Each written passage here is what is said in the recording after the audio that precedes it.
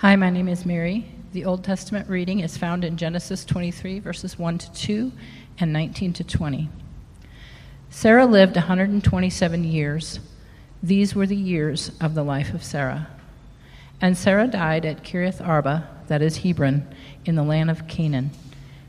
And Abram went in to mourn for Sarah and to weep for her. After this, Abram buried Sarah his wife in the cave of the field of Machpelah, east of Mamre, that is Hebron, in the land of Canaan. The field and the cave that it is in were made over to Abraham as property for a burying place by the Hittites. The word of the Lord.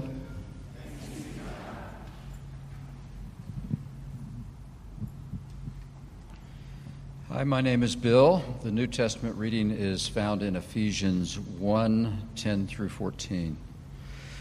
This is what God planned for the climax of all times, to bring all things together in Christ, the things in heaven along with the things on earth.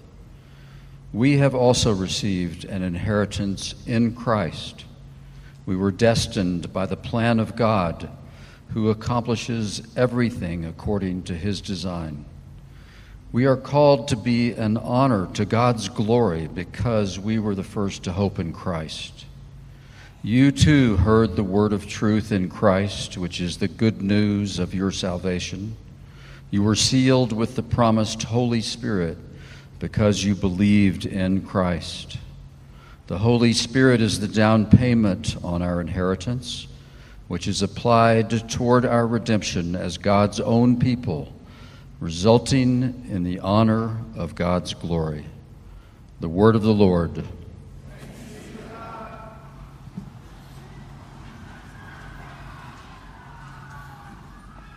Hi, my name is Etienne. Thank you for standing for the gospel reading found in John chapter 16, verses 19 through 22. Jesus knew they wanted to ask him, so he said, "Are you trying to find out from each other what I meant when I said, 'Soon you won't see me, but soon after that you will see me'? I assure you, you will cry and lament, and the world will be happy. You will be sorrowful, but your sorrow will turn into joy. Look, when a woman gives birth, she has pain because her time has come.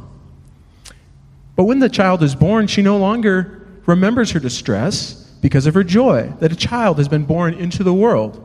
In the same way, you have sorrow now, but I will see you again, and you will be overjoyed, and no one will take away your joy." This is the gospel of the Lord. Let's remain standing as we pray. So, Father, we thank you for your word, and we pray that as we hear it this morning, that your Spirit would allow it to take up residence deep inside our hearts, that it would go down deep and take root and cause us to be able to bear fruit and to be made more like Christ Jesus, your Son. We pray these things in his name. And everybody said, Amen. You may be seated.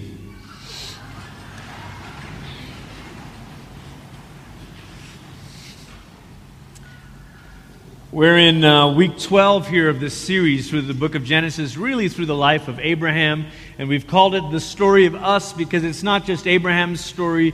It is in a very real way the story of humanity in general, but actually the story of the people of God in particular. This is a way of kind of finding ourselves in the story to say, in Christ, we join this big salvation story that God has been at work in the world doing and redeeming from the very beginning. Now, I grew up, when I was fairly little, I grew up around a kind of Christianity that was very comfortable with an active God, a God that is working. You know, so some of you might understand if I say charismatic church or Pentecostal church. It was not a strange thing for me to believe that when we prayed, God listened. And not just that God listened, but that God spoke. And so I remember many times, even as a child, being away at these children's ministry camps and retreats, and the teachers and the leaders would have us as kids sit and just kind of wait as the music played and to say, children, would you listen and would you see if God would speak to you? And so I learned from an early age that God is not silent. He's a speaking God. He's not a distant God. He's near. He's active. He's right here in the moment. I also got to witness people praying for the sick and watching them recover. I got to see people give words of knowledge or have an impression or a phrase dropped in their heart and then share it with a person and watch it all of a sudden unlock something in the person that heard the word. I grew up believing that God really does do these things today, that He is active in our lives and in our world and in our faith. But it was later on in life when I moved away to come to college that I encountered a different variation of this. Not just that God could and would heal, but that God had to heal, that God must heal. Not just that God wanted to bless us, but that God was obligated to bless us. It was a little shift. It can seem like a little shift, but it was a major shift in thinking from saying God is a good God and God is able to do this versus saying God must do this. And I discovered for some people that when they'd sort of put themselves in this corner, that then all of a sudden when things didn't go quite the way they thought it should, they were left with a dilemma. Either they were wrong or God was wrong, and they couldn't possibly say God was wrong, and so therefore they must have done something wrong. It was amazing to me to meet people who were maybe the most positive Christians I'd ever met. Because you would ask them, how are you doing? They're like, oh, I'm blessed and highly favored of the Lord. And I thought, wow, this is amazing. I mean, they're going through such difficult circumstances. And for many of these people, actually, their response was just about perspective. They didn't actually think that God owed them a happy life. For many of them, they didn't actually believe that they were guaranteed certain things. They just had the kind of perspective on life that said, hey, I'm trusting the Lord, so hey, I'm going to focus on the fact that I'm blessed. And it was really a beautiful thing to see. But for other people, perhaps many other people, it wasn't really that. It was when they said, I'm blessed, what they were really saying is they were trying to somehow use words to control their reality and to make sure that nothing bad would ever happen to them. It's interesting if you ever read the Message paraphrase of the book of Jeremiah, the false prophets in the Message paraphrase of Jeremiah say to Israel, say to the people of Jerusalem, nothing bad will ever happen to you. It's fascinating because those preachers still exist today. They want us to believe that, look, if you follow God and if you say this, nothing bad will ever happen to you. And so I met people for the first time in my early 20s, and a little younger than that, I met people that I'd never encountered before, people who believed that if you were sick, you should never say you're sick. You should say, I am well, but you just don't see it right now as I'm hacking a lung out, you know. You couldn't make any negative confession because you didn't want to spook or somehow derail your future, and so you had to speak. It was a bit of Norm Vincent Peale positive confession stuff mixed with a little bit of stuff taken out of context to say that the blessed life is a life in which nothing bad ever happens. And if it does, it's your fault. It's your fault for not believing. It's your fault for not saying the right things. It's your fault for not controlling your destiny. Now, here we are in the story of Abraham. If there ever was a man who was blessed, it was Abraham. If there ever was a story of an individual who represents the blessed life, it's Abraham. He is the original. Right? He is the one called out of his father's house, promised an inheritance, promised descendants. He is the New Testament refers back to him and says it's the blessing of Abraham. This is the original blessed life. And so the question we're grappling with today is there any room for sorrow in the blessed life? Is there any room for things to not work out the way you had thought they were going to work out? And if things don't work out, is it your fault? Is it God's fault? How do we respond when things don't go according to plan? We've already so far in the story of Abraham encountered Abraham's own sins. We've encountered his fear. We've watched him make many mistakes. We've watched God's grace come in anyway and rescue and redeem. We've watched God working over and against his own fear, Abraham's own fears. We've watched God working in the midst of a mess. But now the question is, how does Abraham deal with sorrow?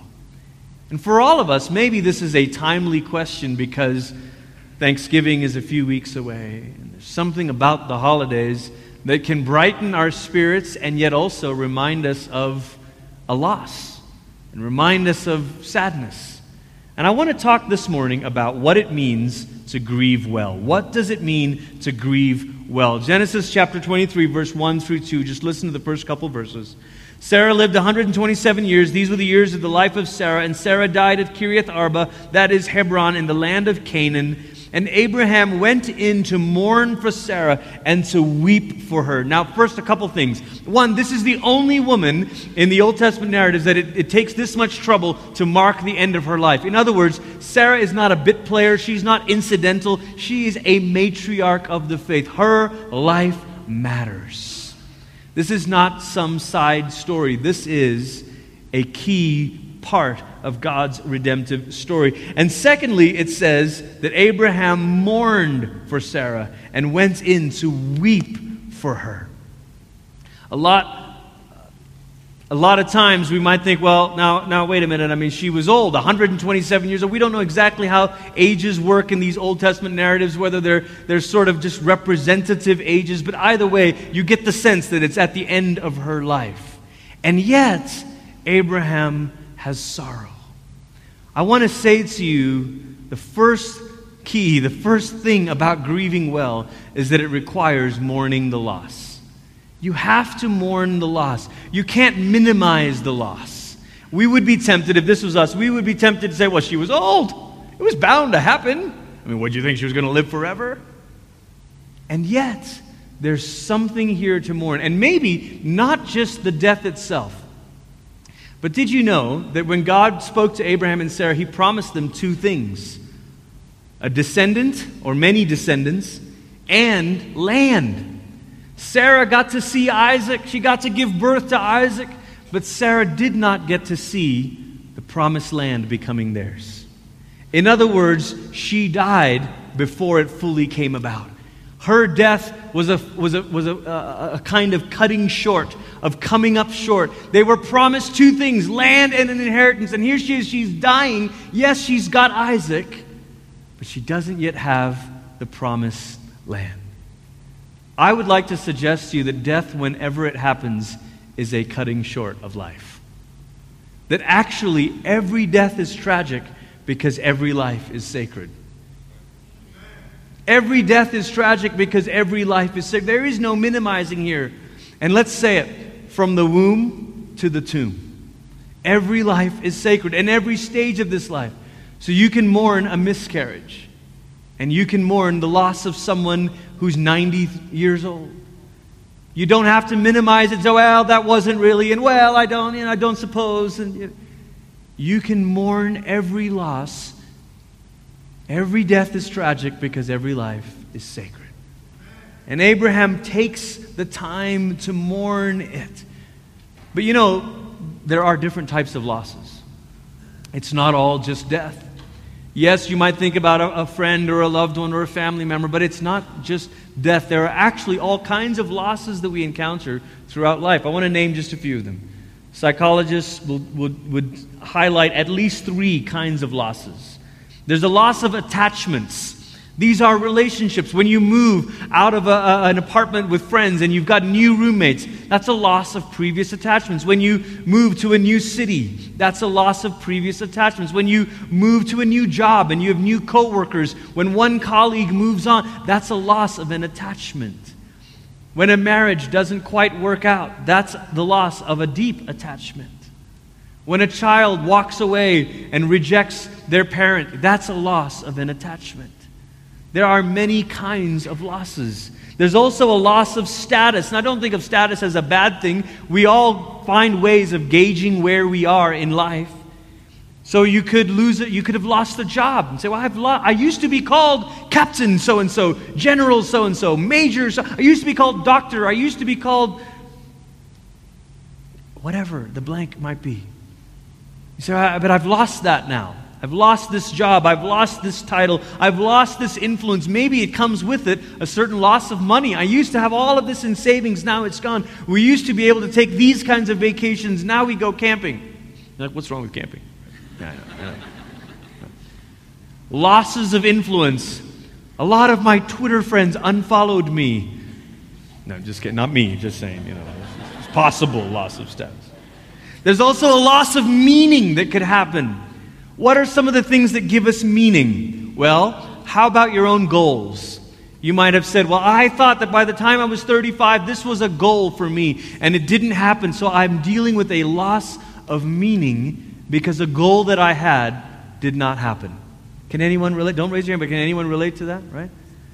What about a loss of an ideal? You're like, well, I just thought that we were going to do this and we were going to go here. And instead, there have been all of these challenges along the way. It did not work out. I signed up to be in ministry, but man, wow, I'm dealing with the loss of an ideal. I thought it was going to be like this. It's not. Loss of meaning. There are, of those categories of losses, some of them might be called primary losses. They are the thing itself. You lost the job, you lost the relationship, you lost the loved one. That's the primary loss.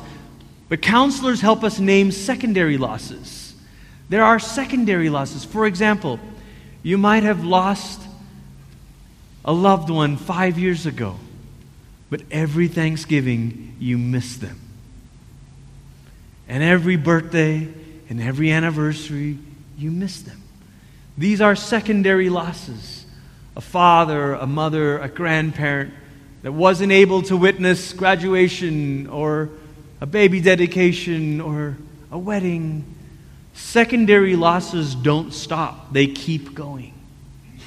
And this is the thing that's difficult for us. If you've ever had a friend that's grieving, you might have been tempted to say, all right, get over it already.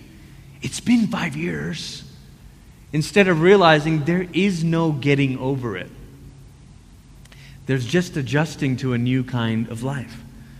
Some people, I've learned so much from listening to people who are in grief and learning from their stories and listening to their experiences. And a friend of mine said to me, it's a little bit like losing a limb. You don't ever, get the arm back or the leg back, whatever. You just sort of adjust to life without that limb. And then another friend said, actually, it's not just like losing a limb, it's like losing an invisible limb because nobody else thinks you've lost anything. Because people forget. They're like, oh yeah, you did lose a parent, or you did lose a child. And they're not thinking about it the way you are. But these secondary losses keep showing up. There are one-time losses, like a death or a firing or a divorce. And then there are ongoing losses. The kinds of losses where it's like, man, this roommate situation is like death by 1,000 cuts. Just every little thing they do is nails on a chalkboard, An ongoing loss. Every day it's a reminder of this aggravated relationship, this strained relationship. It's an ongoing kind of loss. Someone said to me, as they were going through grief, they said, Glenn, honestly, I don't really know how to go to church anymore because I don't quite like the songs that we sing. And they weren't talking particularly about us and New Life, but there's so many of the songs are just so happy and it's fine, but I'm just not ready to do this, And then they started to feel guilty. And to be honest, I just feel a little guilty because I should want to do this. But I don't want to do this. And so maybe there's something wrong with me. Maybe I'm a bad Christian because I don't want to worship. I said, well, let's talk about the Psalms. Let's talk about how the Psalms are full of laments. Let's talk about how in 150 ancient hymns of Old Testament Israel, 2/3 of them are complaints of some form. I didn't think we should be ever negative to God. I did not. What? 2/3 of them are a bringing of complaint. Maybe we haven't quite understood the purpose of lament. Maybe we sort of thought, well, that's just for some people, but that's not for me. Look, if you're compiling a hymn book and 2/3 of those songs you put in there are songs of sorrow and complaint and lament, maybe we're the ones missing something. Right? So I want to say two things. We could go on about lament, but just for today, I want to say two things. Lament is actually proof of the relationship. When you bring your lament to God, it's because you actually believe He cares. Listen, You remember the story of the man who went to the orphanage in Romania, and the most eerie sound in the world was a quiet orphanage. Why? The babies had stopped crying. Why? Because someone had stopped paying attention to their cry.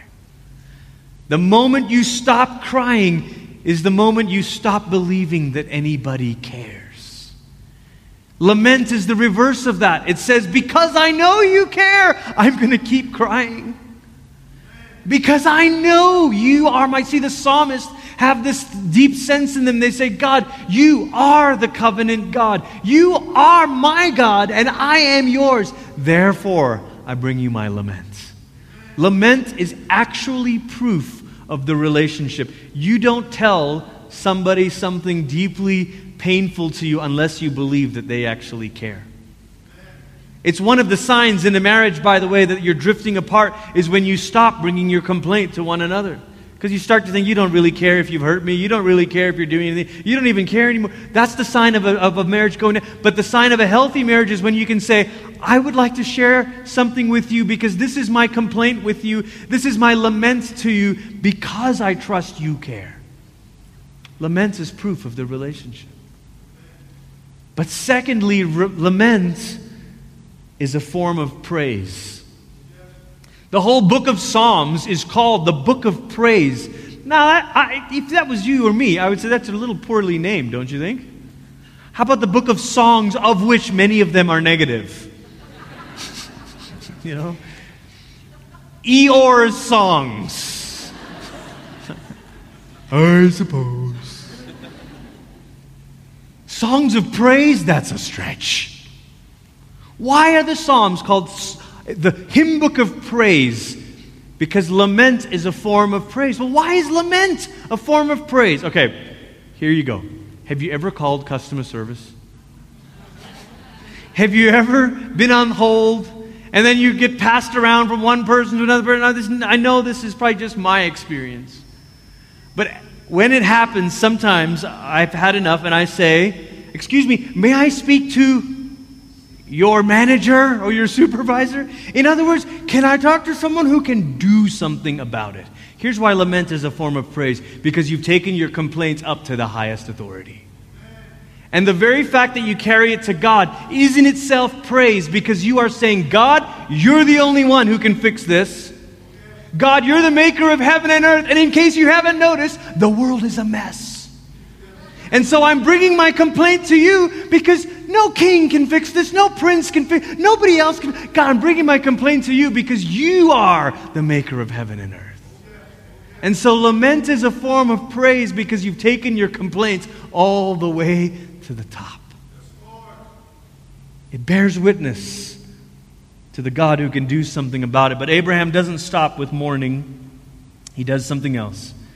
He honors the life. Now, I've put two things here. Honor the life or remember the good. Honor the life works when you're thinking of the loss of a loved one, a death. Remember the good works when you're mourning a different kind of loss. Okay, but watch both of these things in the chapter. Verse 3. It says, and Abraham rose from before his dead and said to the Hittites, I am a sojourner and a foreigner among you. Give me property among you for a burying place, that I may bury my dead out of my sight. And the Hittites answered Abraham, hear us, my lord. You are a prince of God among us. Bury your dead in the choicest of tombs. None of us will withhold from you his tomb to hinder you from burying your dead. Now, the rest of these verses are about negotiations, okay? And if you're a business person, you're like, ooh, cool, ancient Near Eastern negotiations, right? The rest of you are like, okay, let's just go, well, did he close the deal or not? Okay? But what's hard to see sometimes in the English is Abraham was asking for a permanent burial spot. And the Hittites were offering a temporary tomb. They were saying, use my tomb. In other words, use it until the body is decayed and then, okay, get it out and then we'll keep it because it's our tomb.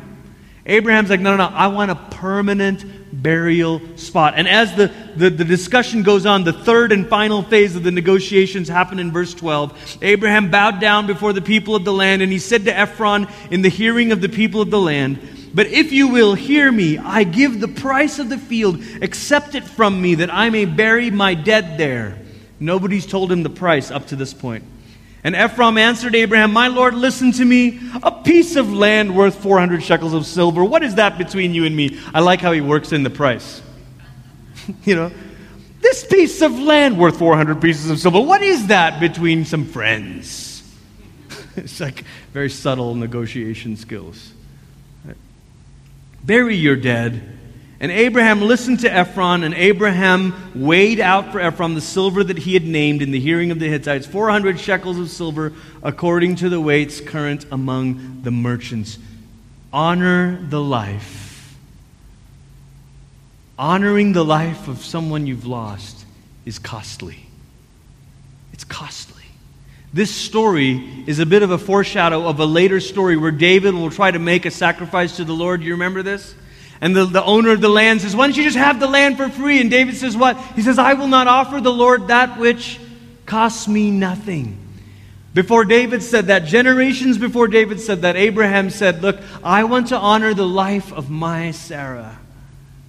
And I'm not going to pay tribute to her with something that costs me nothing." Memories are costly. Often I think, and I've been part of many funerals, some more in the recent 7, 8 years or so, mostly as the one presiding over the service, preaching at it. But in the years prior to that, in the 7 or 8 years before that, it was usually as the musician. And so I've heard so many of the things we say, and sometimes we do everything we can to not have a costly memory. We do everything we can to say, well, they'll just live on. I don't know. I don't want a book. I don't want a picture. I don't want to. But the ones who grieve well are the ones who say, it's okay to have something physical to hold. It's okay to have a book that marks this. It's okay to have a frame. It's okay to have a place. Memories are costly. And Abraham knows that. A costly memory of honoring the life of someone you've lost. But then watch verse 17. "And so the field of Ephron in Machpelah, which was to the east of Mamre, the field with the cave that was in it, and all the trees that were in the field, throughout its whole area, was made over to Abraham as a possession in the presence of the Hittites before all who went at the gate of the city." Now, these locations don't mean anything to you. Mamre, blah, blah, blah. Listen, to Abraham, it meant a lot. Do you know what Mamre was? Mamre was the place where Abraham and Sarah first got the messengers from the Lord who told them that she was going to have a son. They were reclining by the oaks of Mamre, and these angels of the Lord came and gave them a word. And Sarah laughed. Mamre was the place of their happiest memories. To honor the life, to remember the good, you mark it, you name the best of the memories. The best of the moments. Maybe you're leaving a job and the ending part of it was sour. Name the best part of it. Remember the best things about it. Maybe you've changed locations. Maybe you've moved to a different city. Maybe something is changing in a friendship. Say, you know what? I've named the loss. I've mourned the loss. I'm going to remember the good. There was a gift in this life. No, it didn't last as long as I'd hoped. The job didn't stick as long as I thought. The friendship situation didn't quite pan out. Whatever the situation, but I'm going to remember the good of it. Abraham looks for a place by Mamre, because that's where he and Sarah shared some of their happiest moments. There's something so sweet to me about that. To say, I want to honor her life by finding the place where we were happiest together. What are some of those places for you? What are some of the ways that you can name the gift that this person was, that this job was, that this season was? Do you know, as parents, one of the hardest things as parents is you're constantly dealing with ending one season and beginning the next, right? Our 2 older kids are right here in the front. Sophia's 11 and a half. Nora is 9, about to turn 10. They're going to turn red with embarrassment right now. And we love the ages that they are. But man, sometimes we look at old pictures and we're like, where did the little girls go? And so you mourn one season, you remember what was good about it. Sometimes as parents, you only remember what was good, right? You remember they're just a little tiny baby. You're like, you don't remember them throwing up. You don't remember like none of the sleepless nights. You remember what's good about it. But you gotta kind of mourn it, honor the life, remember the good in order to move on. Some of the unhappiest people in life are those that can never recognize the good that was. They can never recognize the good that was. But I'm telling you, if you can't recognize the good that was, you won't be ready for the good that is coming. So yeah, we got to mourn it, yes. Sometimes maybe it's a defense mechanism. We're like, I don't want to remember, I don't want to call it good, because if I call it good, then I'm forced to admit that I'm sad that it's gone. But it's okay. It's okay to say, you know what? Doggone it, that was good. And I'm so sad that it's over. But that was good. And I mourn the loss and remember the good. But the chapter doesn't end there. The third thing that Abraham does in verse 19, it says, the third thing that we see in this chapter, rather, is that there's hope for the promise. Verse 19, after this Abraham buried Sarah his wife in the cave of the field of Machpelah, east of Mamre, that is Hebron, in the land of Canaan. And the field and the cave that is in it were made over to Abraham as property for a burying place for the Hittites. Now, if you've noticed, verse 2 and verse 19, the bookends of this chapter, both remind us that this property is in where? Canaan. What's Canaan? The promised land. Now, wait a minute.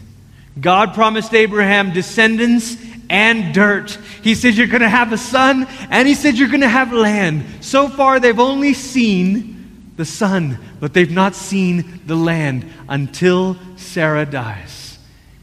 Now you know why Abraham pushed so hard to actually own a permanent burial place? This was the first bit of the promised land that Abraham owned. This was the beginning of the promise coming true. This was the partial fulfillment of God's promise to Abraham that he would have the land of Canaan. Even in death, there is hope. Even in death, there is hope. Here it is, a chapter about mourning and grief and Sarah dying, and yet at the very end, the storyteller says, do you see it? Do you see it? He got it. It wasn't very big. It was one field. But by golly, he got it. Possession in the promised land. More is coming. More is coming. Paul says to the Ephesians, he says, look, this is what God has planned for the climax of all times. Do you know what is coming for us as Christians? He says, look, this is what's coming. God has planned to bring all things together in Christ, things in heaven along with things on earth. And then Paul says, we have also received an inheritance in Christ. It's not just Abraham who had this inheritance of land. It's us who have a spiritual inheritance. We were destined by the plan of God, who accomplishes everything according to his design.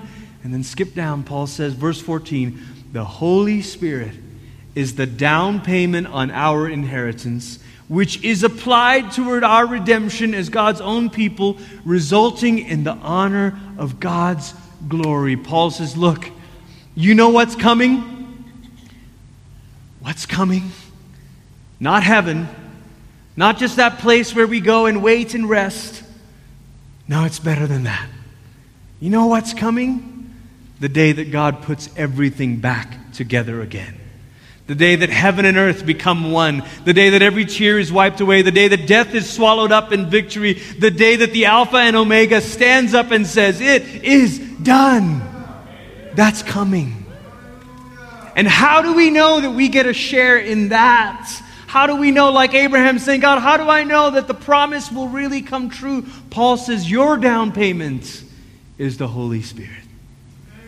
Friend, if you've got the Spirit of God living inside of you, and if anyone who's said yes to Christ does, then you have received the down payment of the promise. That means even in the midst of mourning the loss and honoring the life and remembering the good, you have hope for the promise. Hope for the promise. For Abraham, hope came in an unlikely place. Hope came in Sarah's grave. Like the burial site of my beloved wife is actually the first fruit of my inheritance. Maybe it's not so strange after all.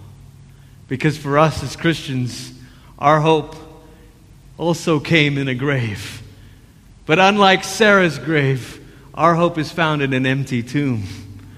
Because Jesus Christ is risen from the dead. And Paul says Jesus, who's been raised from the dead, is the first fruits of the resurrection that is coming. The Nicene Creed says, look, we look for the resurrection of the dead and the life of the world to come. Hope for us is found in an empty grave because God raised Jesus from the dead. It means even as we mourn and even as we honor the life and even as we remember the good, we can look for the resurrection of the dead and the life of the world to come.